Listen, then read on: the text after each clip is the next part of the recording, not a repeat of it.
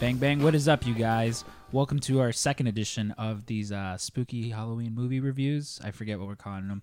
But my name is Scrump. This is Stank. And we're joined by a very special guest today. When we started this endeavor, like a year and some change, there was one person that we had to recruit for episode 1. He was... he's the king of Chicago comedy as far as I'm concerned. All right. He was the most frequent guest on the now defunct Freezing Point podcast, Bang Bang. And he's probably like the biggest Shining nerd next to like me that I know. So, of course, and for full clarity, upon going to go get him for this podcast, I go out into the alley. And I see goddamn Jack Torrance walking towards me. With this being an audio medium, you won't be able to see it. But ladies and gentlemen, without any further ado, the one, the only Marty DeRosa. That's a good tease. You can either tease the photo before the podcast or tell the story, and then this was something I didn't realize that I just had. I didn't like set out to buy all the clothing that Jack wears, but like during the beginning of the quarantine, I was just like, oh wait a minute, and because I bought this like jacket online and it came in, I was like, wait a minute. And because I had a buddy who, there was a pop-up bar here last year, and my buddy Adam Burke is a comedian, and Bobby Budd's another comedian in Chicago. They had both been Jack, and they just kind of had that look, so it was kind of like in my brain. And then when I tried that jacket on, I'm like, you know what? And then I like got a flannel, and I'm like, here we go, baby. When you walked in, I looked, I was like, yeah, because I was spot on. I had already had the outfit ready to go, but then I was just watching. I watched what I watched the other day, that In the Heart of Darkness. It's it's like 5 hours long documentary on Shudder, a horror documentary on Shudder. And they cover The Shining on there, and I was like, oh yeah, baby, we're breaking that out for the podcast. Well, like yesterday when I watched it, so I watched The Shining and I watched Room 37. Okay. And the whole time, like, it's what I've been doing with watching, like, all the horror movies I've been watching is just like, what simple DIY costumes can you put together? Sure. Like, I'm probably, just because I'm very lazy, and like everyone's like, Halloween's not canceled, but we only really dress up at the shop, even as it was before when everyone would go trick or treating. I don't. You don't feel there's a lot of pressure for you guys to dress up because Ryan sets the bar so high? Oh, all the time. Yeah. Like he. Like every year we're like, oh, what are you doing? And he's just like, he always like ups he's it. mysterious. It's crazy. Yeah. Always, yeah. And well, the thing too is like he'll get legit seamstresses to like make him these extravagant costumes. The wig, my all time favorite was the and the most attention to detail was the wig that he had made when he was the $1 Million Man. Oh yeah, on the Jericho cruise. That was like he was like, I don't even want to tell you how much this was. Like it was even when he was professionally made. Even when he was what's his name? When he was Razor Ramon. Yeah. Mm-hmm. Same thing. He had like the little Jerry curl coming down. Papa Shango. Like I vividly remember right before I started working here at Pro Wrestling Tees, he did Gold Dust one year. Yeah. And I was going to the shop to pick up an order. And like I just I remember walking in and asking, like, I was just like, oh hey, like, I'm here to pick up an order. Yeah. Just hoping that I would catch a glimpse of this like monster in his fucking Gold Dust costume, because I'm like, I gotta see it. Like I gotta see it in person. I don't know what he's doing this year. Like he never tells anyone. Just shows up the day of, huh? Yeah. Well, he's also like always like pitch certain ideas. Like like he has all those, like he has 3 kids now, 4. I'm like, you guys should be like the Heart Foundation, just like random things. Yeah. But I don't know how easy it would be for him to get 4 custom tailored, Heart Foundation costumes on top of getting 3 little kids. It's a lot of work. Yeah. Exactly. A lot of work. I mean, for the photo op, it would be fun. Yeah, if he could recreate that famous Hart family photo with them all wearing like those jackets. Yeah. I call those Michael Jackson jackets. I don't know why, with the like big militaristic like shoulder tassels, the fringy and stuff. tassels. Yeah. Do both of you guys have a setup or a ritual when you watch a horror movie? No. Or like a lighting situation, or Just turn the lights off. Well, I was telling Stank yesterday. So all last night, the lights out here in the warehouse, wiring's all fucked up. Like I don't think the guys Ryan hired to do it all were the best, but it's all fucked up. And so I got home, got some food. I was like, all right, I'm gonna watch this, and turned all the lights off. Okay. So I'm up here and the lights turned back on, and I'm like, oh, it's probably Fred, the guy who lives upstairs. You know, because occasionally he comes in and out. I'm like, all right, it's fine. Then lights go back off. I'm watching the movie, turns back on. I'm like, what like what is this idiot doing that he just keeps going in and out of the garage over here? And like I come in, I peek through these little panels, and I don't see anyone. And I'm like, oh, all right. I'm like, that's weird. I'm like, oh, you know what? Maybe it was Vinny. Maybe Vinny came into his office, and I go over to my room to grab something, but I hear Fred playing his saxophone upstairs. So I was like, oh, okay, it was definitely not Fred, and I don't smell like it doesn't reek like marijuana, so I'm like, it's definitely not Vinny. I'm like, oh, okay, and I'm like watching, and just the whole time I'm watching The Shining, the lights are turning on and off. Spooky. Yeah, very like spooky. When I was a kid, I remember my neighbor. I wasn't able to rent a lot of the scary movies, but my neighbor, their parents were just like, whatever. Like we'd rent like Porky's and like just all those like teen boner sex jam comedies and then horror movies. And I always remember, like, I would call my house and be like, I'm on my way home. So that meant, like, have the lights on and, like, the door open. And I would just run, like, it was only, like, 3 or 4 houses down, but I would run. But I love having, like, because we got some of those, like, LED lights that, like, change colors. And I'll go, like, red. Like, it's my favorite. No, it's funny you mentioned, like, watching horror movies as a kid like that. Because there was always that thing, like, with me, it was my cousins that lived upstairs. So it was a shorter walk than you. Like, I literally had to just go out the back door and down the stairs. But even then, it was like... All right, the Blair Witch might get me in the 45 seconds that it takes me to get home, and it was very much like my parents, because like Mexican ass Alberto and Cecilia Lara were never really going to like patrol what we watched unless it was something overtly like sexual, right? Because we watched plenty of like my dad would just be like, oh hey, check out Training Day, and we'd sit there and watch like Training Day with him or something. But if it was like if there was like nudity, that's when my mom would be like, oh okay. Like, you can't watch this. I'm like, okay, that's... Someone posted a great, like, tweet. It was, like, a short video of them watching, like, an intense sex scene in a movie with their parents. And they were just kind of like, yep, okay. And then the mom is like, oh, this is interesting. It's like, oh, God, please just end this. Well, I don't know if you guys remember Chavo Guerrero's theme song. It was, ooh, yeah. Chavo. And I remember, again, like, when I started watching wrestling and, like, Chavo would come on, it's like, God. Yeah, I mean, there's got, especially like now wrestling's pretty sanitized. Like if you're watching like WWE or AEW or NXT or whatever, but like to have been a kid watching like the Attitude Era with like all these like so many sexual like innuendos and insinuations and situations where you're just like and you're like watching with your parents or something when there's like some like super horny angle and you're like, oh God, I need to watch it with them. I just saw the video not too long ago of.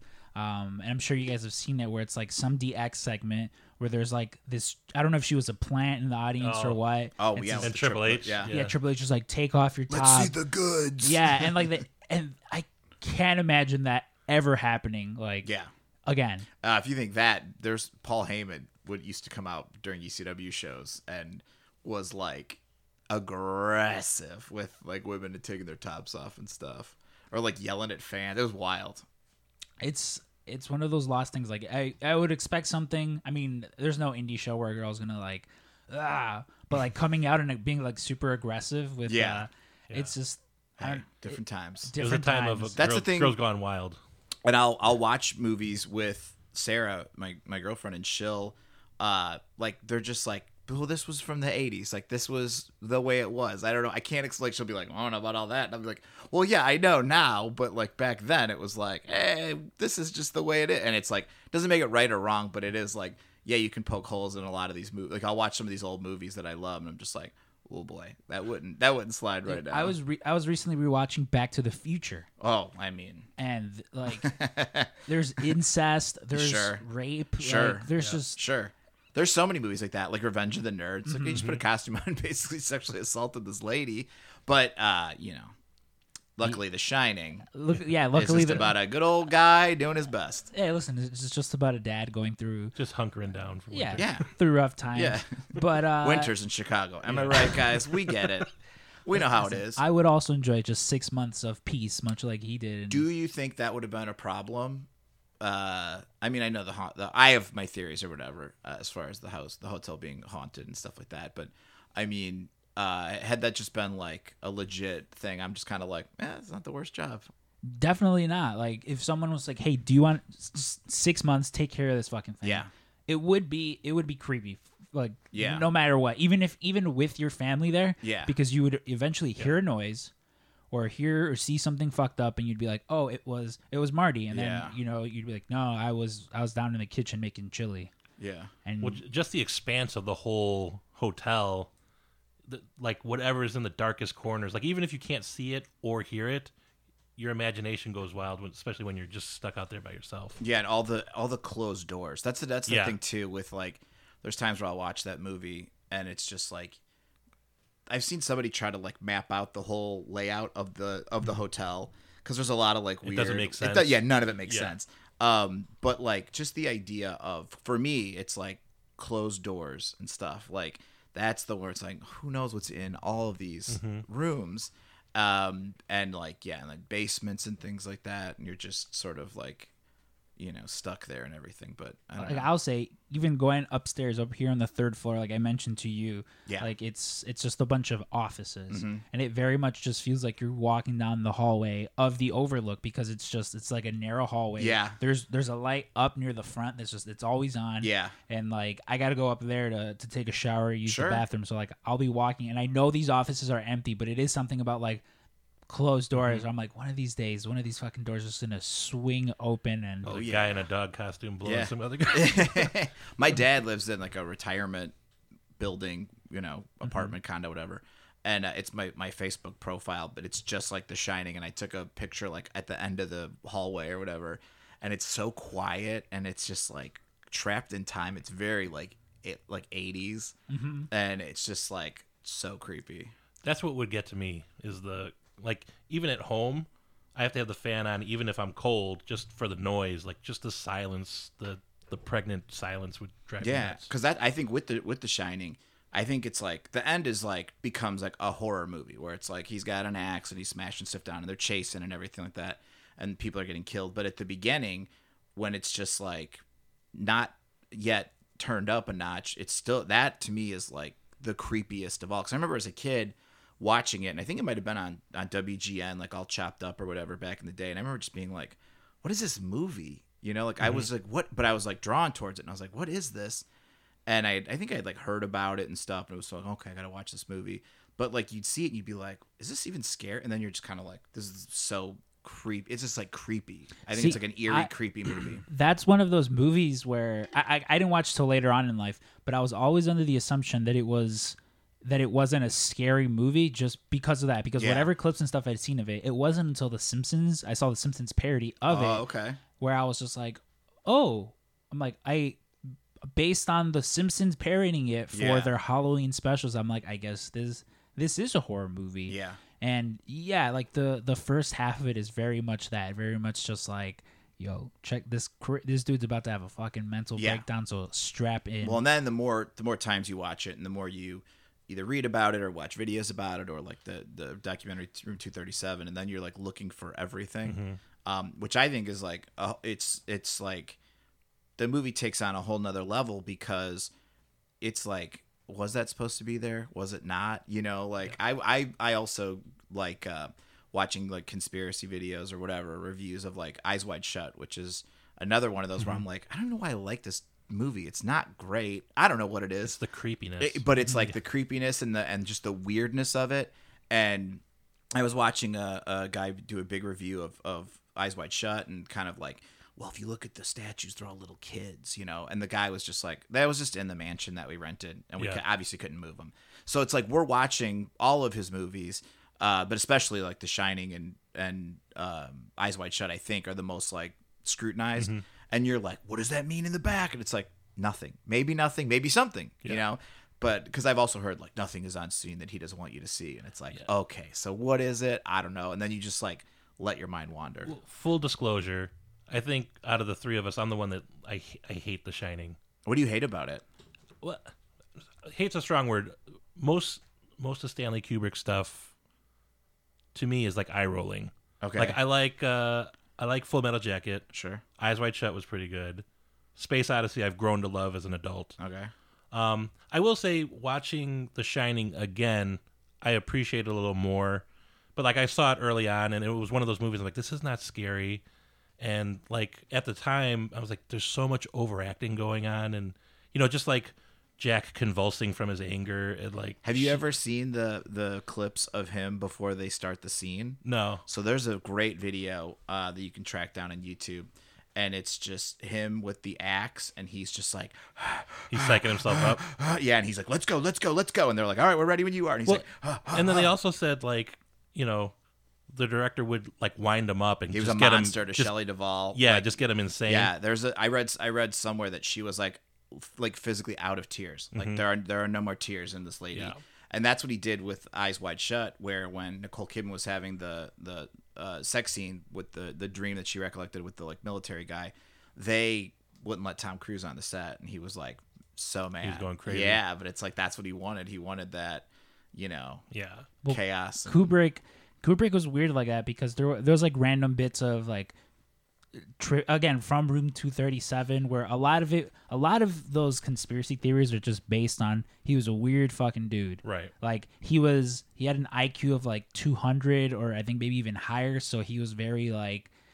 That's why with us we're like no those Calumet cans are just placed there for a reason, but people are like no, he specifically placed them there for this, and they just go on explaining it to you. That's the other part of why like specifically The Shining always got me like rolling my eyes is everyone's like no, he intentionally got the structure of the Overlook Hotel wrong just to disorient you, and there's doors on two sides of that was intent. It's like, or he wasn't concerned about the minutia of the set as everyone thinks he was. But what a great thing. Like Sam Kinison, they would say like his thing, and he would tell his like inner circle like never deny anything. Like if there's all these wild stories of like Sam Kinison always has a gun on stage, don't go no he doesn't. Just be like, yeah, I don't know, man. Yeah, I guess you'd have to find out, And I think with Kubrick, it was one of those things that were just like, oh, cool. People are saying all like, I mean, imagine just like you're a director. Like, remember in Game of Thrones when they left the Starbucks on there? Instead of just being like, oh, we fucked up, it's like, or is there deeper meaning in there being a Starbucks on that table? It's like,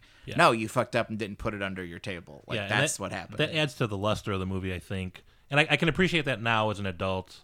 Like if there was something and someone said, oh yeah, Stank thought 13 steps ahead, so you would discover it 20 years later.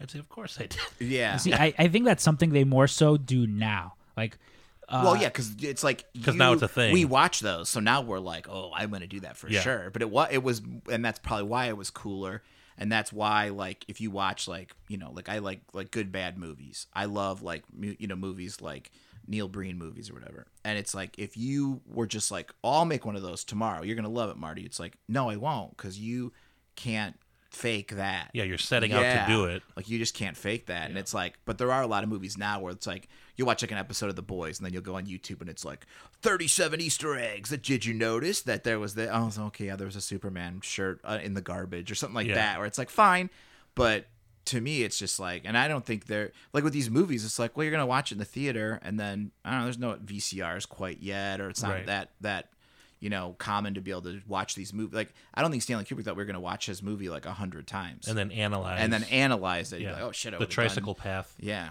Yeah. Well, like, just kind of speaking more on Stanley Kubrick and how he treated the actors, like, specifically on this set. Like garbage. Apparently, he only let Jack Nicholson for 2 weeks to get him, like, full-on crazy eat cheese sandwiches, which was a thing he hated. Again, that was in the IMDb trivia. Don't know how true that is. Sure, that is a that thing. Sounds great. But something that like I've seen the man talk about is Scatman Crothers. Yeah. Who plays Dick O'Halloran, which both the name Dick O'Halloran and Scatman Crothers, awesome names. Yes. Like the Hall of coolest. Fame level. Yeah. Hall of Fame level. But apparently he made him do the scene where he gets axed in the chest 100 times in a row, to the point where he broke down in tears crying. He was like, "What? Yeah. What do you want? What do you want from me?" And it was just to get in his head, to make him like that, crazy. The next film he works on was with Clint Eastwood, and Clint Eastwood is notorious. He's a one-take man. One-take man. So I guess like he does a take, and they're like, all right, cool, let's move on. He broke down crying to Clint Eastwood and was like, fuck, like, thank you so much for not making me do this. But it was the same thing with Shelley Duvall. He constantly like belittled her, berated her to where she was all manic and frantic like that. And I guess there was talks before they casted her where Jack Nicholson was like, oh, like if you want someone like that, like you shouldn't cast Shelley Duvall. I forgot who he suggested in her place, but he was like, her. Yeah. This person would fit the role perfectly.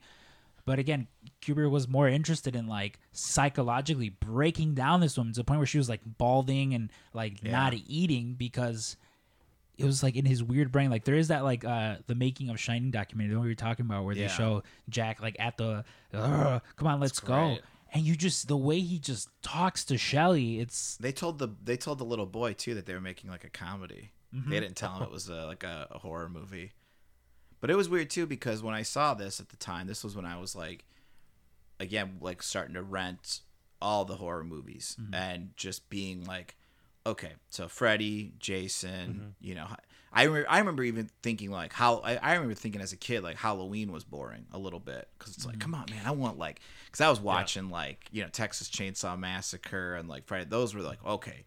And then the bad ones, just like you know, anything at the video store that looked cool. anything they would show on Svengoolie. Yeah, anything that just had like you know, like a woman and a knife or something. It's like we gotta rent this. And then The Shining was another one too. I was kind of like, there's a lot of talking and just walking around. Yeah. But you know, it is one of those things as you get a little more mature. Like, with like the horror genre as a whole, that's always. Like when it's always so confusing when people are like, "Oh, you like horror movies?" Yeah, because you don't know. It's like asking someone, "Oh, you like wrestling?" Sure, it's like that's a loaded statement. Yeah. Like, what do you? So you said you don't love it. What horror movies, Stank, do you love? So when I was younger, my uncle introduced me to a lot of like old horror, like Night of the Living Dead was the first one I saw when I was really young. Yeah, and probably too young to watch it, and it scared me for like a week. Nightmare on Elm Street I loved. Wasn't a big Jason Voorhees fan. Oh, okay.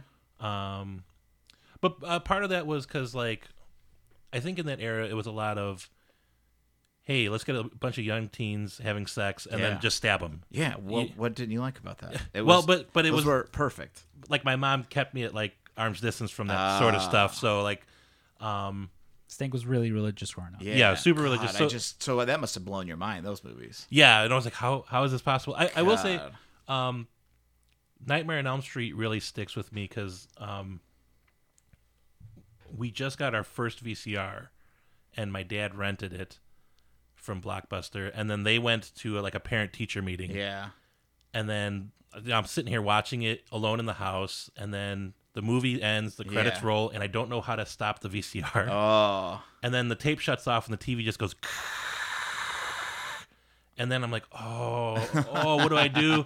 And then, you know, I mentioned earlier, like the scary part of like the Overlook is how far the empty hallways are. Like I kept looking down my hallway, and all the bedroom doors were open, but I saw nothing but blackness. So I would just run through the hallway, like turning lights on and stuff, and then I called my uncle, and finally my parents came by. So like Nightmare on Elm Street really stuck with me. And then as I got older, I like stuff like Hereditary, like more, I don't want to call it cerebral, but I'm less of a teen slasher guy. Yeah. But yeah, like I always thought, like I watched Clockwork Orange early, and like I was informed, my opinion was informed that like Stanley Kubrick liked to put classical music and juxtapose it with like horrific violence and stuff, and I was like, I'd hate to call the guy hack because that's really pretentious of me, but I was like, I see what you're doing. That is here. funny though. Like as a kid, you're just like, I see what you're doing. Yeah, like oh, okay, we're juxtaposing. Okay. Yeah. Yeah. So, yeah, like I've probably seen The Shining maybe 6 or 7 times, and most of the time I either fell asleep or ended up changing the channel or something. See, there's like a subset of movies that I watched as a kid or seen clips of, and I was like, I have no interest in that. Like I call them like dad movies. Yeah. Like the Ocean's movies. I always just like I prejudge those because I'm like, oh, that was a stupid movie my dad rented from Blockbuster, and like I was too busy. Like hurry up, I need the TV so I can play my video games. So there's like a subs, and this movie again fell in that category because I also probably watched it on TV. I could see that for sure. And then I like that idea of just like it's a dad movie. My brain is just shut off to it. Well, there's and I've tried. For me, it's 2001. Like I'm not into this, and I'll be like, this is the night I'm gonna watch it, and like if I have to like rent it on Amazon or whatever, the Amazon is on Sarah's account, so she'll get like an email and she'll be like, "You trying it?" I'm like, "I'm trying it. Here we go." Yep. And then like 20 minutes later, I'm like, "I'm gonna watch wrestling." 2001's also one that I've not from beginning to end seen. Yeah. Clockwork Orange, I really like that one. Eyes Wide Shut. Yeah. Full Metal, like it's just I've seen those, but 2001, it's also one of those movies where you hear a lot of like conspiracy theory people are like, they're like, you got to check this one out. Like there's some like Twitter account that I follow. I felt like Room 237.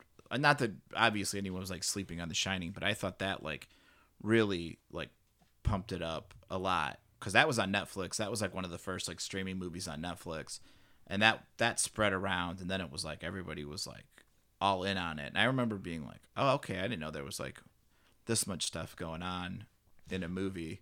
Because I'm not super. I'll say I'm kind of on the dumber side, which is fine. But like, so when I hear stuff like that, like I'd watch Room 237 and I'd be like, "Yep, that's what it's about." And then they're like, the next person would be like, "Actually, we think it's about the genocide of the Indians." They're like, "Oh, yeah, I do think that's what I think it's about." So it's kind of fun. And then I'll watch the thing, and the guy's just like, "That's probably nothing." I'm like, "Yeah, it's probably nothing." Well, there's definitely something about community participation when it comes to stuff like that. Sure. That you're like, okay, I'll take a second look. Like on its face, like The Room. Any sane person would say this is garbage. I can't watch it. But then you're like, oh, I like The Room. I like The Room. Oh, let's watch Tommy Wiseau be a maniac for like an hour and a half, and then you're like, oh, I get it. Something switches off in your brain. I think that's where I am with The Shining now. I'm starting to appreciate it a little more. But I like how you said it's like interactive. It's like everything I do. It's like I watch a movie, then I go on YouTube and I watch all my favorite people review See it what they're saying. or talk about it. Same thing. It's like, oh, The Boys. Okay, let's what everyone say about the finale or wrestling. I'm done. All right, let's turn on The Observer. Let's hear what Meltzer has to say about it or read about it. And it's just like I love that. I love that wasn't an option back in the day. Like you couldn't do that. You couldn't watch them. I remember my buddies and I. Speaking of Shelley Duvall, the biggest fight we ever had, we were playing like the Kevin Bacon game, just like sitting around drinking, playing the Kevin Bacon game. And I was like, Shelley Duvall and blah, blah, blah. And they're like, Shelley Duvall was not in The Shining. That was Shelley Long. And I'm like, no, it's Shelley Duvall. We were like half split down the middle, fist fighting. And finally someone's like, call Blockbuster Video. And we called Blockbuster. And luckily someone there was like, yeah, hold on, let me grab the movie. And they're like, yeah, Shelley Duvall. We were like, yeah. But we were ready to fight. And there was no Google, you know what I mean? Yeah. Like, I do. Shelley Long with Cheers. Yeah. I do love being able to do that though. Like as soon as the way I judge how much I love a movie is, do I immediately want to pull up the trivia on IMDb? Yeah. And it's always tricky because sometimes you pull it up and like the first thing is a spoiler, like right away for like, you know, you're 20 minutes into the movie and then it's like, oh, at the end when you're like, but that's how I judge like how interested I am because it's also like there's a lot of things you don't catch, you know, like so you'll listen to some review and they'll be like, oh, and then this scene when that, and you're like, wait, what? And then you go back and rewatch and you're like, oh shit, of course I wasn't gonna notice that like small thing in the background. Like that's why when like YouTube started to become more prominent and people like this was before like with Iron Man like 1 and maybe 2 had come out. And me and my buddy, who were like obsessed with the movies, we found all these videos where they're like, if you look in the background, you see Captain America's shield. Yeah. And I'm like, there's no fucking way. And then you look at the video and you're like, what?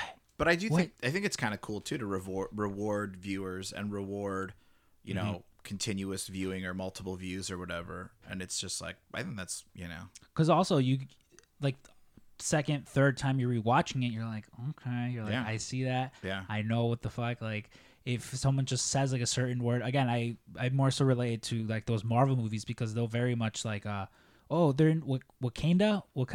I don't know how to pronounce this, and I'm like, I know what the fuck you're talking about. But it's like, think about Room 237. Like, after you watch it, so now you're watching The Shining, and you notice, like, oh, okay, yeah, he's got a little Apollo 13 sweatshirt. Okay, he's reading a Playgirl magazine for no reason, you know? Or, like, the guy in the office stands, and it looks like he's got a big black dick. It's like, okay, all these different things we would have normally not even thought of, and then you watch the movie, and it's just like, oh, okay. Yeah, or things like he's slumped at his desk and there's no paper in his typewriter, so Yeah. he clearly wasn't working. Yeah. Well, with Room 230, let's talk about Room 237 real quick because we keep mentioning it. Yes. For those of you unaware, we're like, what the fuck is this Room 237? It's a It's a room you don't go into. It's a room you don't go into. or room 217 if you read a book. Yes. But you okay, and then because everything I feel like I regurgitate. I'm like, I heard that in room 237 because it's like you mentioned. It's like, well, in the book it was different, and that's what you learn right away from the movie, from the documentary that part of it was like, oh, fuck your book. I'm gonna change everything from room numbers to colors of cars and everything. Well, it was also people didn't want because most hotel rooms don't go up to 37. Yeah. But they go up to 17, so they didn't want room 217 to be the one room where like all the weirdos would go dress up as a bear and like blow a dude in a suit. Sure. You know? But room 237, it was like IFC put it out. You do that in any room, though. You could do that in any room. A bunch of people put together their theories. Like, it's all narration. You don't ever see these people. It's just them telling their different like Their takes, theories. Yeah. And like some of the ones that like I specifically pointed out were like the Apollo moon landing. Yep. There's a theory that Kubrick filmed For the government that he filmed it. and that he wanted to talk about it, but he couldn't, so Yeah. he did it through this. He was forced into doing it. Yeah. I think they say like citizenship for his sister or something like that. There was something on the table that they thought. Because he was from England. Like, Yeah. he wasn't from No, here. but there was something. There was some citizenship thing that might have they dangled. The theorists would say that they dangled in front of him to do that or whatever. And like he said, he wanted to talk about it, but he couldn't. But he could sort of put these little suggestions in his movies. Yeah, And, the most notable is again Danny. He's wearing the Apollo sweater and Yep. then just stands up. They're like, oh, yeah, it's like, taking off. You see, Yeah. Another one was that There's Tang in the storage room. In the storage room. Another theory was that he was. This was his way to deal with the Holocaust, specifically because the number 42 comes up a lot, which 1942 is when the final solution gets put into place. And there's like Nazi imagery with eagles, specifically the German typewriter. It's like this is something about like an eagle on there as well. Jack is later seen wearing a shirt with an eagle. There's like random eagle imagery in the hotel, and that like all work and no play was the way that the Nazis kind of programmed their soldiers of like just do this, do this to make them dull boys. So another one was like Dave, you mentioned earlier, like the continuity errors that people are like, no, this is specifically done. He was known to be like really high IQ person, and so the whole thing was he did this on purpose to fuck with people, which to mess with your perception. Because when you're watching, you're just like, what's real and what's not. Yeah, That's like that. There are stuff like that where I've watched the videos for like, you'll mention like a more cerebral horror movie or something. And then you're like, oh, okay. Because I do like that idea of, well, the reason why they do this shot is so you feel like you're whatever. And it's like, that's again, I love smart people. Smart people are the best. I love watching them do cool art. And then you can watch it and be like, oh, yeah, okay, I like that. Like, so many fun little things. And when you see it, you do almost feel like a little, like, whoa, okay, I got a new story to tell my friends. Yeah, I like that, but I don't necessarily believe that, like, for some of the spatial stuff that, like, Kubrick was like, oh, most of my audience is going to realize that guy can't have a window behind him. Yeah. Like, who, like, 1% of 1% of the viewers are going to figure that out unless it spreads, but he couldn't have counted on that. like that's a very popular one. So for those of you familiar with what Dave is talking about, when Jack goes into the office for his interview, everyone says like architecturally, It's just not possible. Yeah. it's not possible for there to be a window where in the middle of this building. Yeah. which like who again this movie was filmed in 1980. Yeah. I don't think that Kubrick was going to account for. I disagree. If you're saying if he's this genius, Yeah, but is he watching the set builders? why would he do? You know what I mean? Or is like, wouldn't somebody have been like, hey, they're because like, what a hero would you be if you're just like some stagehand and you're like, I don't know if you could talk to him, but it'd be like, oh, Mr. Kubrick, how would his office have a window if he was just down the hallway and we're like really deep into the hotel? Oh yeah, that's a good idea. Like that to me is like when you watch bad movies, you know, and they'll do like Cinema Sins or something like that. That's like one of those like, how can he have a window when he's in the middle of the hotel? You know, and it's like, oh yeah, that's true. Like there's a lot of things like that where you are just kind of like, why is this here? But again, what a great thing where it's like if you have this reputation of like everything means something, then you just do anything. And she's like, what does that mean? I don't know. You have to find out. Well, I mean, like even with that, there's some like, okay, I would lend a little bit of credence to that where it's like him just fucking with your mind. But then like in that exact same scene, there's like a specific frame where the guy interviewing him gets up and it looks like he has a giant hard on. Yeah. that I black penis. a black penis, yeah. And he also looks kind of like JFK a little bit. Like there's a lot of things going on there with. Yeah, that I mean Yeah. that I'm like why the Playgirl? Why is he reading a Playgirl magazine? Stuff like that I could see as intentional like fuckery with the people. Yeah, like that's where I'm just like, explain to me why that or whatever. You know, like what's the insinuation? What am I supposed to take away, consciously or subconsciously as a viewer? Where I'm just like, oh, okay. There's another theory about the maze, the giant hedge maze, where it's supposed to be the story of Theseus and the Minotaur, which Jack plays the role of the Minotaur. He's going around terrorizing everyone, and again, maybe maybe that is where he got, because a few days before we did this, someone posted a video where the scene, because I mean, sure, maybe he's making a direct reference to that, because there's also in this movie Kubrick makes a direct reference to a movie from 1928. It's like an Italian film, I believe, where someone is breaking down the door with the axe in the very exact same way that Jack does in this. So like that in itself isn't an original shot, and directors do that all the time. You know, homage. Watch any Tarantino movie and you can go on YouTube and see 100 people breaking down like these weird like movies that you've never heard of. Yeah. But like that he has, and he has, and borrowed he's just, quite a bit from them. Man has borrowed quite a bit. So that's also another pastiche. Yeah. I mentioned the Calumet can, which again is supposed to be like there's a lot of genocide of the Native Americans. There's a lot of Native American imagery in this, like just throughout the film. Now, if there's one thing I can buy, it's maybe he's making a statement about that, because like there's things like Jack throwing the ball at the totem pole mural, the blood raining down. They're half built on a Native American burial site. I can see that. I don't know about the Calumet cans. I think that's a step too far, but the last one again, there's several, but this is the one that I wrote down, was that Jack is the devil and that the hotel is hell. Like specifically because at the end when you see the photo of him, he's posed like Baphomet. See, I think. Oh, is he? I mean, do you have theories? Do you have a theory?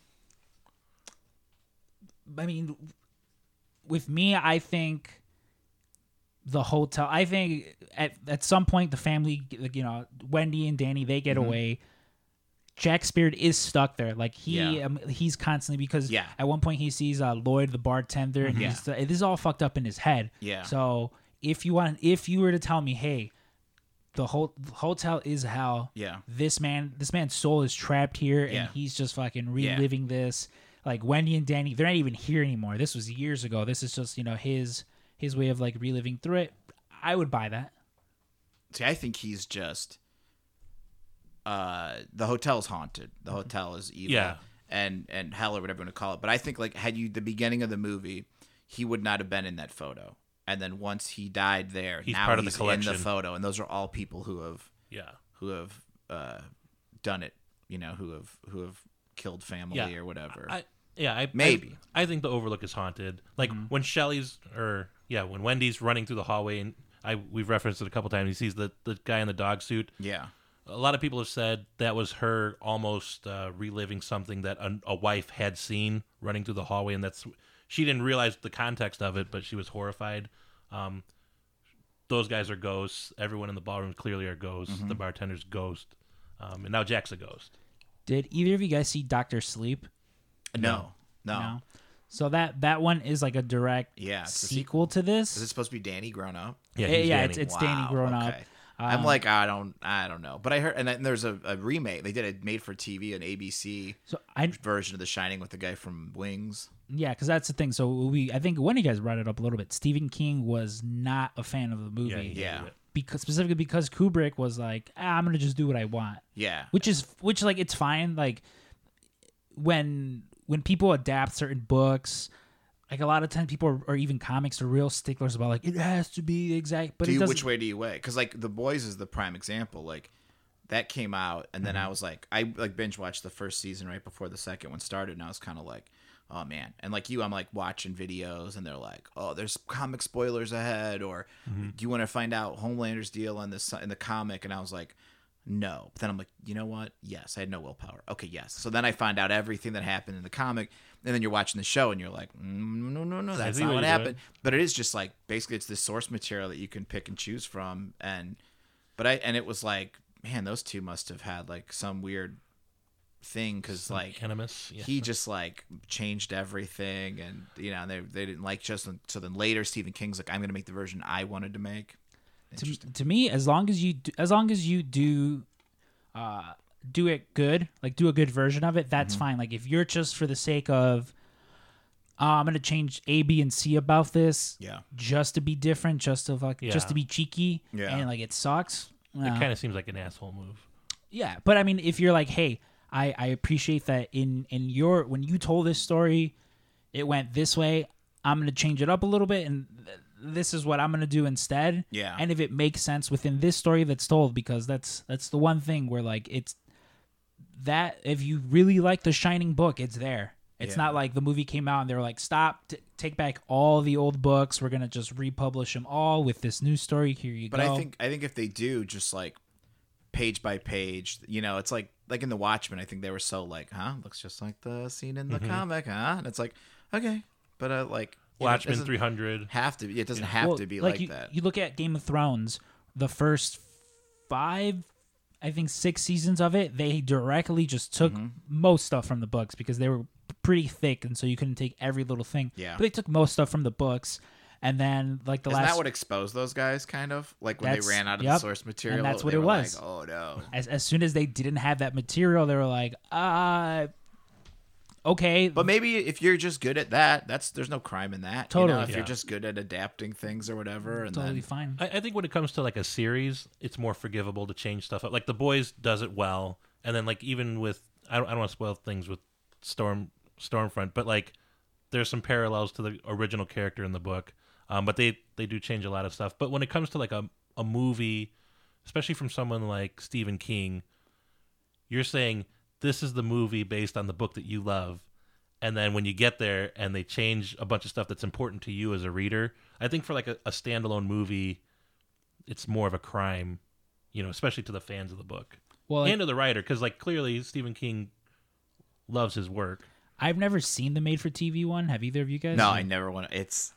It just like those made for TV Stephen King, because I saw it, and they are just so it's not great. They're just like I just see them and they just seem so like cheesy in that era, to like where you watch like if you watch those like some of those movies that they made in the like mid to late 90s, and it had all the like CW or all the like Dawson's Creek kids and this, and it's just like such a like it's that these are the people who you saw on TV and it's just like it feels like a TV movie, and I've just never. It's very manufactured. It's very much like I saw I Know What You Did Last Summer. Yeah, and prime example. And I read how they were like the hot crew. They're like this. So the guy who wrote I Know What You Did Last Summer, pitched it to everyone. Everyone said no.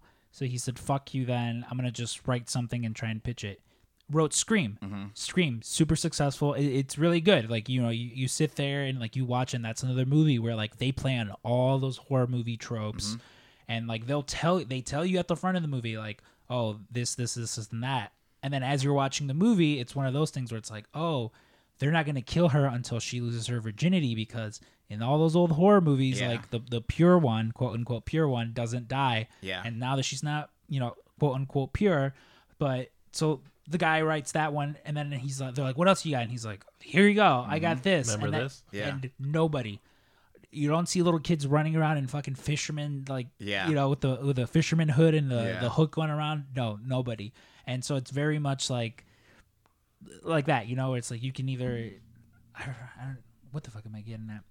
I lost my train of thought, but regardless, it's like, so there's that cheesy, like they There's do a whole good. group of those movies that like, I don't like Jeepers Creepers. Do you like see, I like horror comedies, but I don't know. It's like you got to do it the right way. Yeah.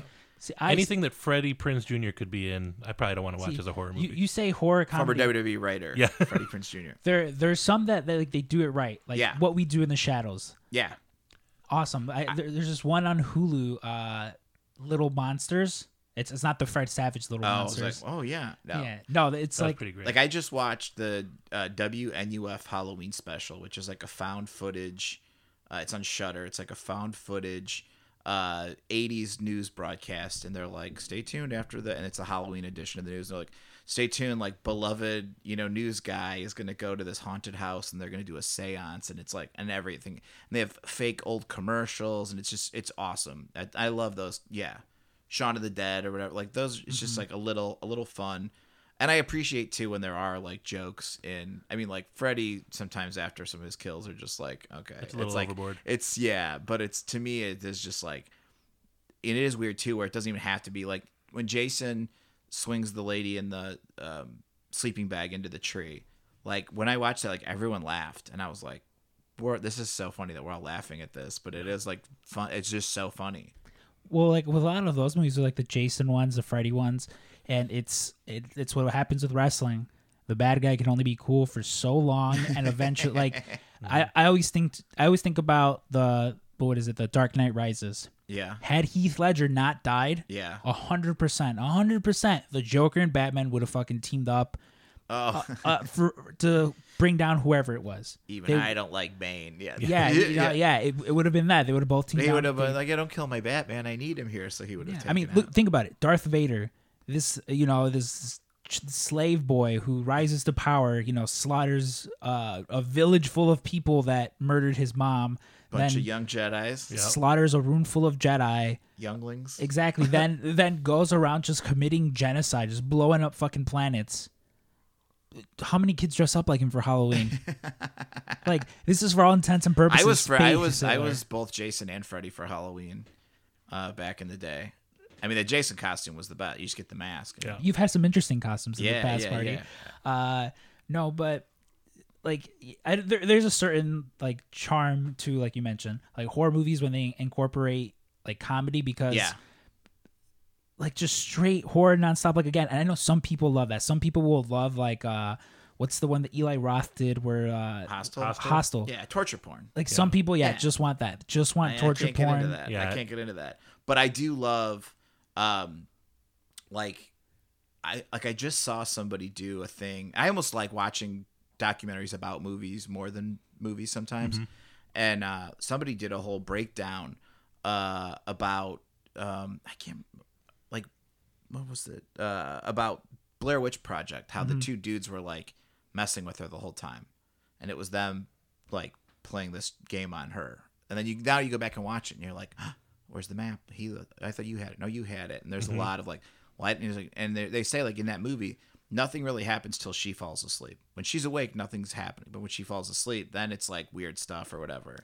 So it's like, now I got to go watch that movie again. See, I really like, you guys talked about like when you guys were kids and watch horror movies. The first horror movie I vividly remember watching is the Blair Witch Project. That was probably the biggest one of your childhood. Well, because the thing was, anything that I watched like within pop culture, like there's a lot of things I missed out on, specifically because Mexican ass Alberto and Cecilia Lara weren't gonna like sit around like listening to Queen or watching like Nickelodeon. They just weren't. So if I was with my older cousins, whatever they were watching, like there's a lot of the times I always bring it back to people are like NSYNC or Backstreet Boys, and I'm like, neither. I was listening to Blink 182 and like 3-6 Mafia because that's what they were. And it's not like I'm too cool for that.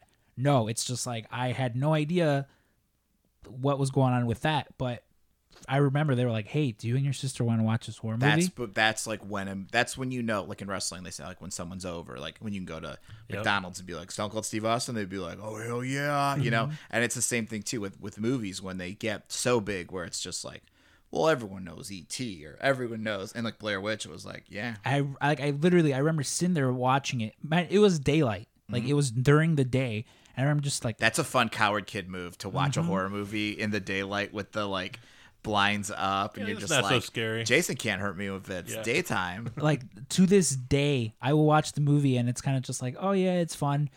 They get into that house and I'm just like, oh no, I'm like, don't go in there. And then I'm just like, why, you know? But I remember the first time watching it, I'm like, why is anyone helping these kids? Why are we not on a fucking like a nationwide manhunt to find out what the fuck happened? They were so smart about the marketing. That was the marketing for that. Where there was, I remember watching a show and I thought it was on Sci-Fi Channel and I thought legit like, this is real, right? Yeah. And then someone's like, it's all for the movie. I'm like, oh, but I was like, I'm in. Well, and at the time, people were like, who would fake all this backstory stuff? You know, and now it's like regular, but also too, it's like it's found footage. Like we found this. Like, okay, I believe you. All the townspeople are real. All the townspeople Yeah. in that movie were like real people that they interviewed Yeah. about the Blair Witch, which like it makes it creepier now, like going back and watching it because these are just everyday normal townspeople who Yeah. believe these things. And that's where, like, with a lot of horror movies too, is the budgets are low, so a lot of the actors you don't know who they are, and I think that helps so much. Like, if it's if you know, like, you'll see like a really great like independent film, and you're just like, I don't know who any of these people are, and that's the thing too, where a director will be like, I don't want a known person to play this. I want an unknown person. Someone can't say, "Oh, that guy was in Downton Abbey last week" or something. Yeah, it just takes you. I think I always thought those, like, going back to those like WB stars in those movies, like they always took me out of it a little bit, where it was just like, you know. Well, there's a thing with like, it's just kind of like I didn't like those Andrew Garfield Spider-Man movies, like just too pretty.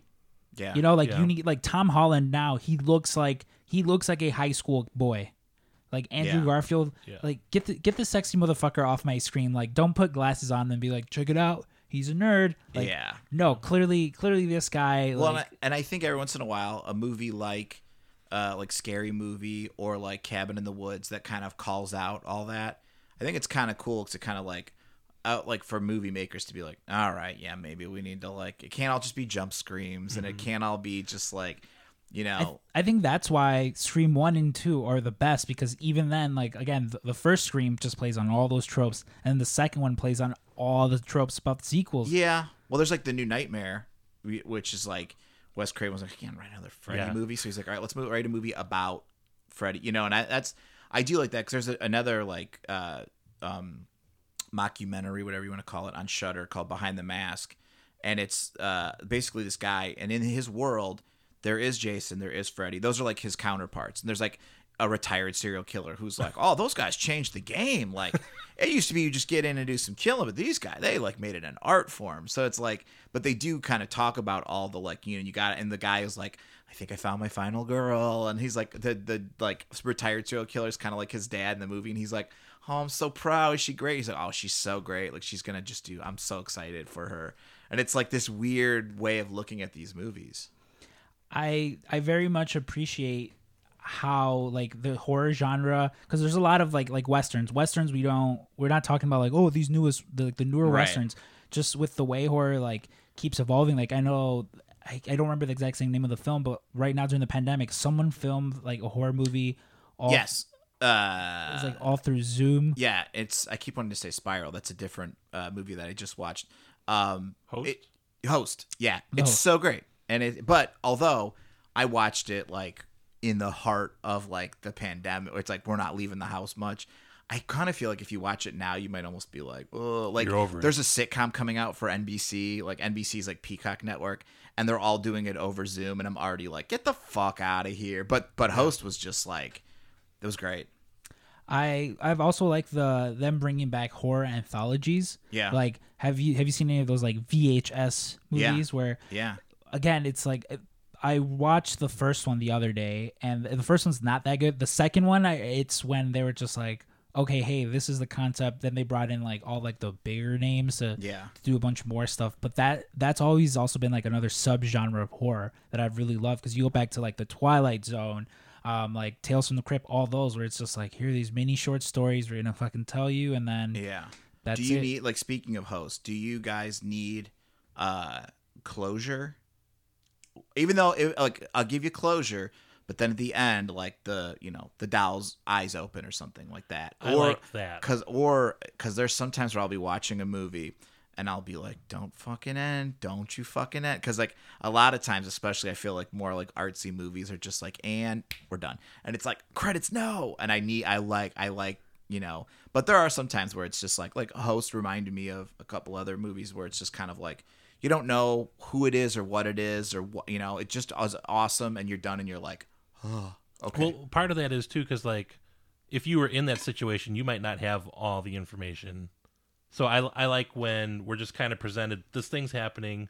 We don't know this killer's backstory, and we don't know where he's going. This is just him going through these guys' lives, and this is all you get to see. And then it's like world building. Yeah. For me, yes and no, as far as, because there's like Cabin in the Woods. The whole time they're talking about this like crazy Cthulhu type thing, and just to me, I'm like, I need to see what it looks like. Yeah. I need to, and they've at the very end, just a giant hand comes, and closes, Yeah. and perfect. Where I'm like, okay, it's enough of a tease to where Right. if they want to do something else in that universe, Yeah. I'm Matt and Nick Jackson at the Sears Center. I'm all in, But conversely, like we were talking about Devil's Rejects, Yeah. perfect ending to me. Like Yeah. it ends, and you're like, all right. They put up the good fight, Yep. and that's it. They died and in a they're- blaze of Yeah. glory. Died in a blaze of glory. And then someone went, we got to make more money.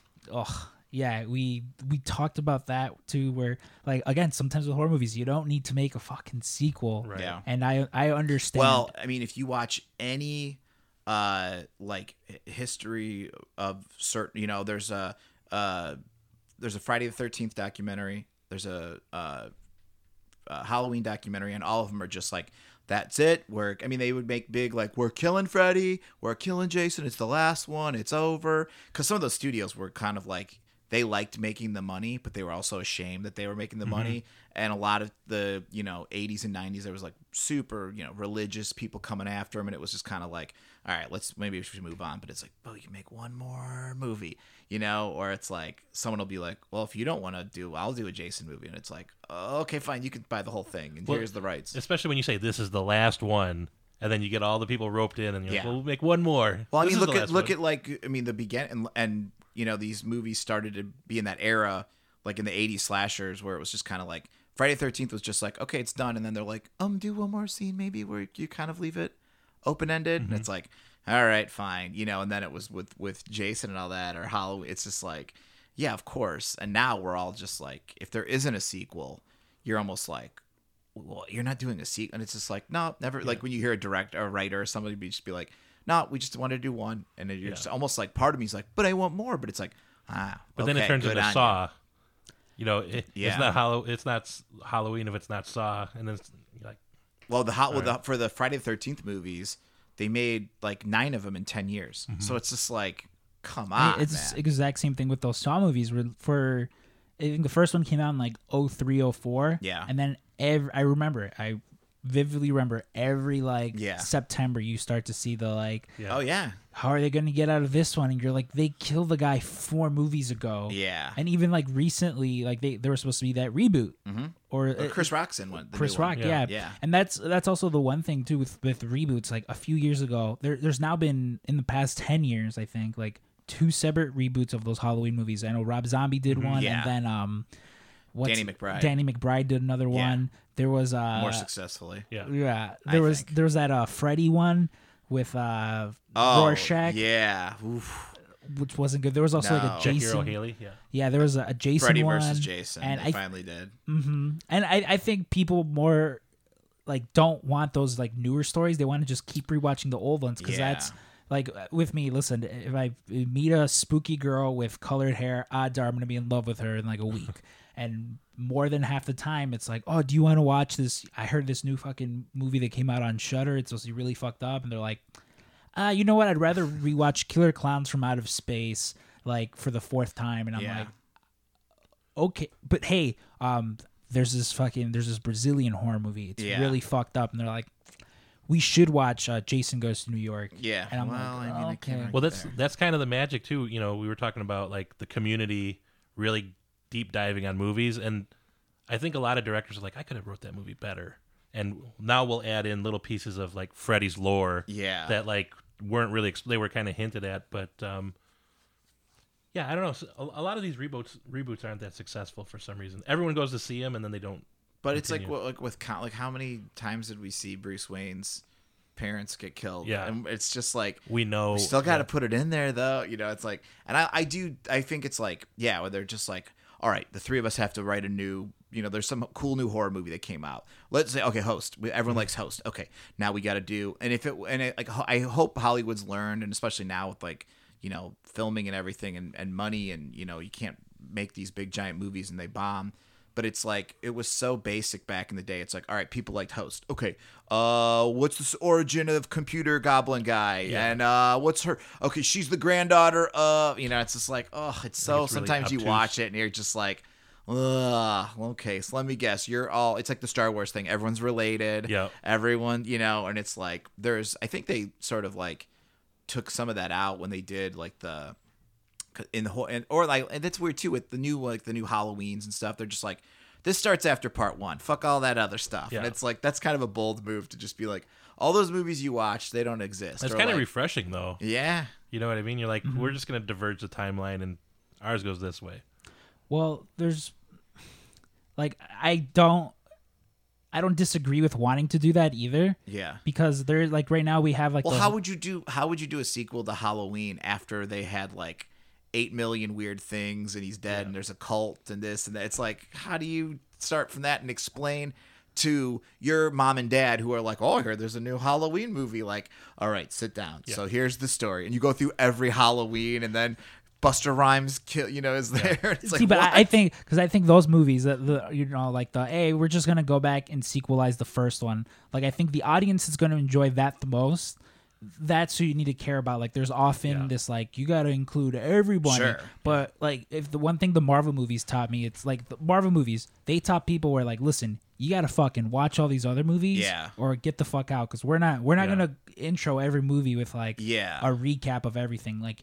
You gotta know this shit, or that's on you. You're either a fan or you're not. Exactly, and I think specifically with that, like if you found some old shitty horror movie from like the 80s and you were like, we're sequelizing this and nobody's seen it, that's one thing. But I think you would have enough lore of like Mike Myers and who he is and what he's done again based on those movies. Well, because a lot of times in these sequels or remakes or whatever or like reboots. What they'll do is they'll be like, someone will be like, "Oh, I heard Scrump wore glasses," and someone will be like, "No, that was never true." It's like if they want to, retro, fit something that because like with the Michael Myers like being, oh yeah, and they're brother and sister. It's like they're just like, nah, that's bullshit. Someone just made that up. It's like okay, so that just takes that away. Okay.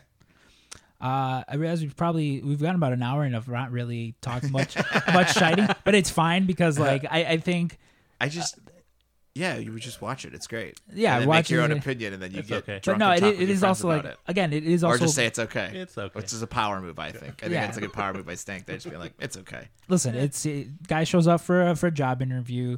Listen, I'm gonna do it without even looking at my notes. All right, Jack Torrance shows up. This is your elevator pitch of The Shining. This is my elevator pitch of Guy The Shining. shows up. All right. Shows up for an interview. Take care of this hotel for 6 months. He says, perfect. Give me time to write my book. Brings his wife and kid. Kind of abusive towards the wife and kid. You got a little drinky problem. Man likes a beverage or two. Yeah. Insinuated. Kid has a little boy named Tony. Lives in his mouth. Things start going awry at the hotel. Start seeing dead little girls. There's what's his name? Grady. Yep. Mm-hmm. Old caretaker murdered his family. You see his wonderful daughters around the hotel. Jack starts to lose it. They lock him in a freezer. Someone lets him out. Someone lets the man out. Starts chasing Wendy around. Wendy, light of my life. That scene. Homer famously recreates it in Simpsons Treehouse of Horror. They're in a maze. Oh, Jack knocks down the door. Here's Johnny, which Stanley Kubrick had no idea what that was a reference to. Really? Yeah. That's awesome. Was not a Johnny Carson fan, so slid on by without him doing something. Television. Because again, knowing Kubrick, sure, wouldn't have let that in there.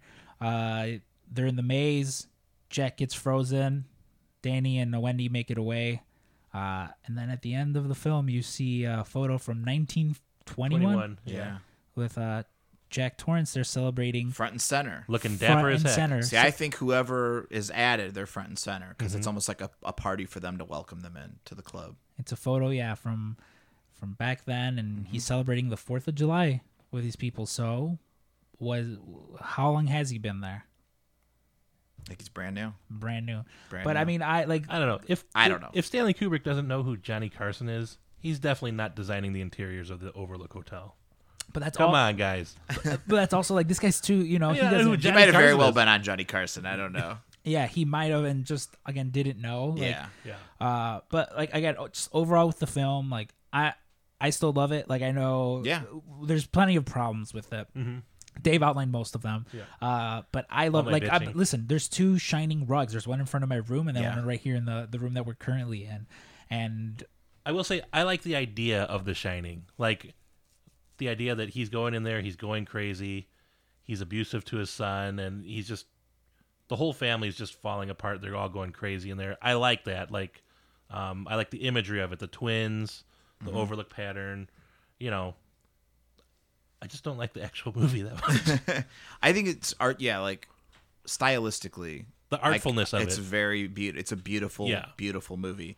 But then I don't know, the acting, the story. I'm in. Yeah. I love it. And I know some people now, like, it's like with, I don't want to say like cancel culture. I don't want to sound like Bill Burr, but like with cancel culture, like I know a lot of people now retroactively are like, well, you shouldn't support this film because I can't get Kubrick, into that. you know, because they're like, Yeah. Kubrick was, and it's like, listen, Nah, man. I'm I can't sorry. get into that. Like if this was, if this was a current thing, When do we stop then? When do we stop? Exactly. You can't, and it's not like, oh, he was raping everyone behind the scenes, something like that. Like if it's something where it's like, oh, okay, clearly like we can't support this person's art, Yeah. sure, but then like, listen, he was a piece of shit to Shelley Duvall, and She's legit crazy now. she's legit crazy now, and that is a horrible thing. yeah, I don't mean it like.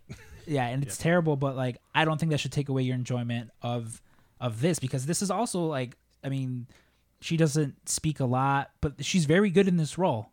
Like it's a very memorable role.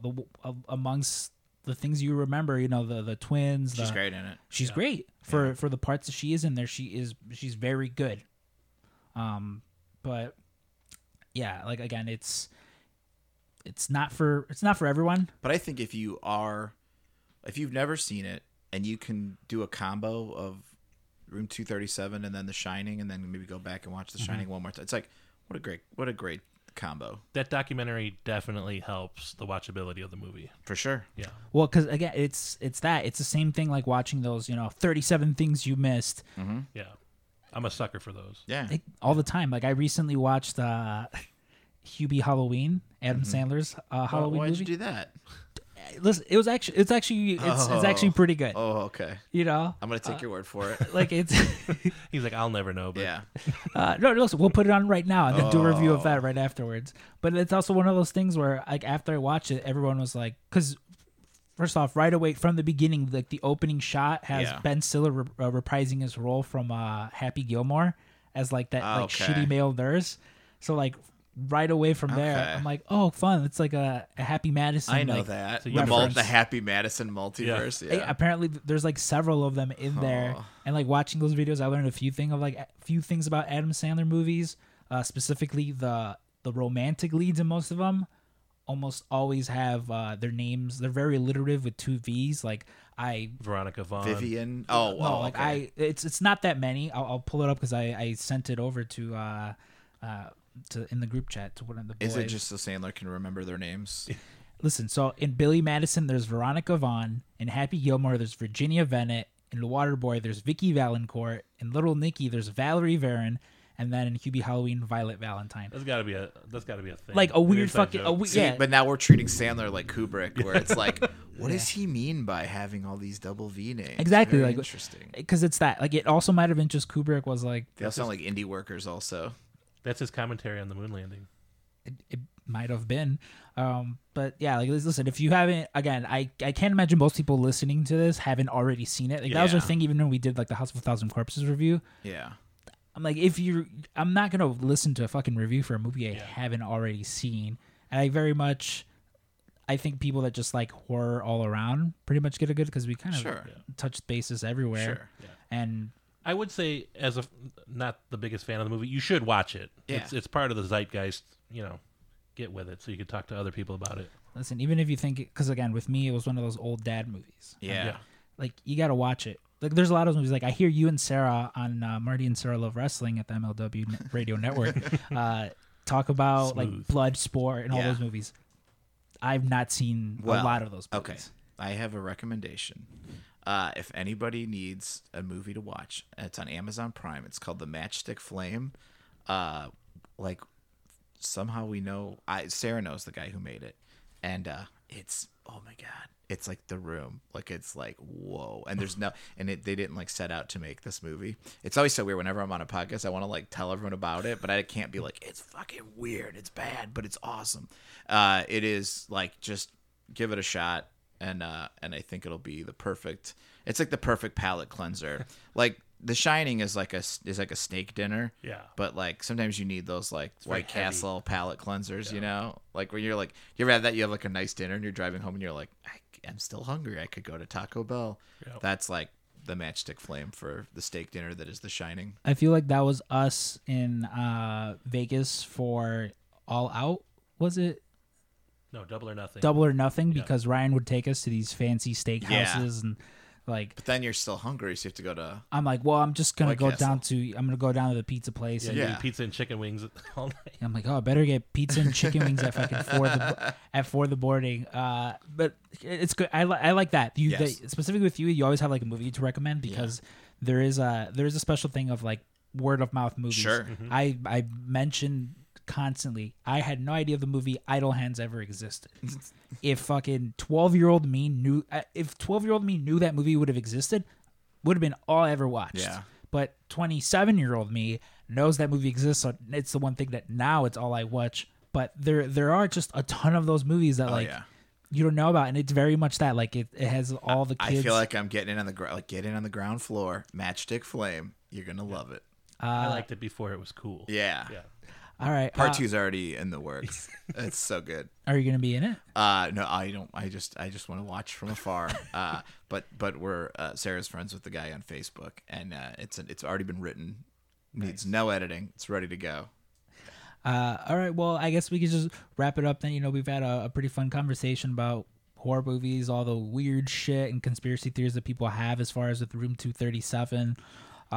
It's also, not to cut off No, you're good. your finale, your soliloquy to wrap it up, but this, like, watching Room 237 and thinking back to when it was on reminds me of like I feel like I'm kind of like a reformed conspiracy theory guy because it's now they're all like racist and it's just like all like, you know, government and it's all but like this was the heyday of conspiracy theories online. I think like we were getting Illuminati stuff, we were really digging our heels into the Illuminati stuff, and true crime was starting to get super duper popular. And then Room 237 came out, and there was all these conspiracy theories about The Shining, and it was just like, yeah. And then it was fun but harmless. Yeah. Now Listen, it's harmless. now Now it's it's harmful harmful. for Yeah. sure. Great way to put it. We're speaking conspiracy theories. I can't let it end there without like touching on this first. So Marty over here used to host a conspiracy theory podcast. Like I'm okay enough to say that the reason that I am sitting here right now podcasting, that me and Dave host the podcast, is 100% because I started listening to Freezing Point. Yeah. The wonderful Dan Friesen. Dan who Friesen, now has a podcast called Knowledge Fight about Alex Jones, which is great. which like for those of you unaware, it was just he would bring on his comedian friends. Yep. You know, and my favorite part of most episodes was about two-thirds of the way into the show, he would start to review an episode of Degrassi. Yeah, Dan's very driven on like completing things, and He would have many food brackets. Yeah, But the food best thing tournament. was just randomly start going. And I know what you're thinking, like, oh, cool, he had a lot of friends that were into Degrassi. no, No. Like, it would be a lot of why did the one kid say that to the one girl type of talk or whatever. or like, oh, Drake was on that show, right? Yeah. And you'd be like, oh, yes, but this is not one of his episodes. But so aside from that, Yeah. you and Dan, you guys got together and had That's What They Want You to Think. Yeah, we would do a conspiracy theory podcast once in a while. Talk about the JFK one. The JFK one? Isn't that the one that remember your car? Oh, well, we would always joke about like all these conspiracies and talk about things, and I'm like, well, I heard this, I heard that, and then my car blew up, and I was like, maybe we need to stop the podcast. But I'm sure it was just a faulty thing on my car. There's again, and I bring all this up. Yeah. And if you go and subscribe to if you're Policy Wonk, you'll his Patreon, you can his hear the old Patreon, you ones? can hear Oh, nice. you can hear some of the old ones. There's a very specific one. the Alyssa that Lamb one fucked is me your up. favorite. The Alyssa Lamb one. Yeah. So I remember it was you and what's her name? Toombs. Her last name Toombs. Comedian. You had her on your show. Toomey? Toomey. Kristen Yeah, Toomey. Kristen Toomey. Sorry, Yeah. yeah, Kristen Toomey on. And she was talking about this fucked up podcast that you and Dan put out, and she couldn't get on elevators. Yeah. And I'm like, what the what are you? And I had to Alyssa stop. Lamb's a great YouTube search. I go back and I listen to the Alyssa Lamb one, and Yeah. Holy fuck. One of my favorite things ever to do is just get real super duper high and then watch those old conspiracy theory videos. I used to do this at my old apartment back in the day, and I was just waiting for somebody to come like knock on my door and be like, you're not supposed to be watching this. Like, you're in too deep. You're finding out all of our secrets. Yeah, no, that one fucked me up too. Like, again, and like if you guys aren't familiar with Alyssa Lamb, like, yeah, that's YouTube the video right now. You can turn on the lights if you want, you know, but it's just so fucking creepy. And no, there is definitely like that romanticization of those conspiracy theories before, again, like it got all like racist and stuff. Because like there's one guy, his name's like Nick Hinton, I think his name is. I follow him. He did a podcast with Jimmy Jacobs. Oh, okay. And I was told like, by Caitlin, like, you should follow this guy. This guy has a lot of weird fucked up things, and he's just always posting like a lot of Jupiter. A lot of Jupiter talk, and now the moon's a big one on this channel I watch, Nexpo. The moon is always like, what's going on with the moon? And it's like a lot of fun videos about like old like found footage of like PSAs about like, whatever you do, don't go outside and look at the moon. And then it's like, oh, actually it's okay to look at the moon. And it's like always this running theme. It's real great. I just read a really interesting one about the moon that says that it's a spaceship. And that it's emitting something that's keeping us trapped. I know it sounds fucked up. It's keeping us trapped in the Matrix. Sure. So NASA did this thing where they were like, hey, we might have a solution to global warming, and it's changing the rotation of the Earth and taking us farther away from the moon, but putting us near this other specific moon, and everything. And people are like, this is NASA and the government working on like us getting away from this, so that like I love it. You know, us taking the red pill or the blue, whichever fucking one it was that you're supposed to take. Again, just like those are fun. You know, look those up. Yeah. You start looking up like all like the other really racist ones. Those aren't that much fun. But Marty, thank you so much for joining us. Thank you. Wow, where can people find you? At Marty DeRosa on social media, whatever you're into. I'm not on it a whole lot anymore. I've kind of retired from social media. And Marty and Sarah Love Wrestling every Friday, wherever you get your podcasts. You know, we're very happy to have you come through. Thanks, like, again, guys. you know, you were episode 1. Yeah. And it's because you're the king of Chicago comedy. All right, man. Thank you, bud. All right, let's get the fuck out of here.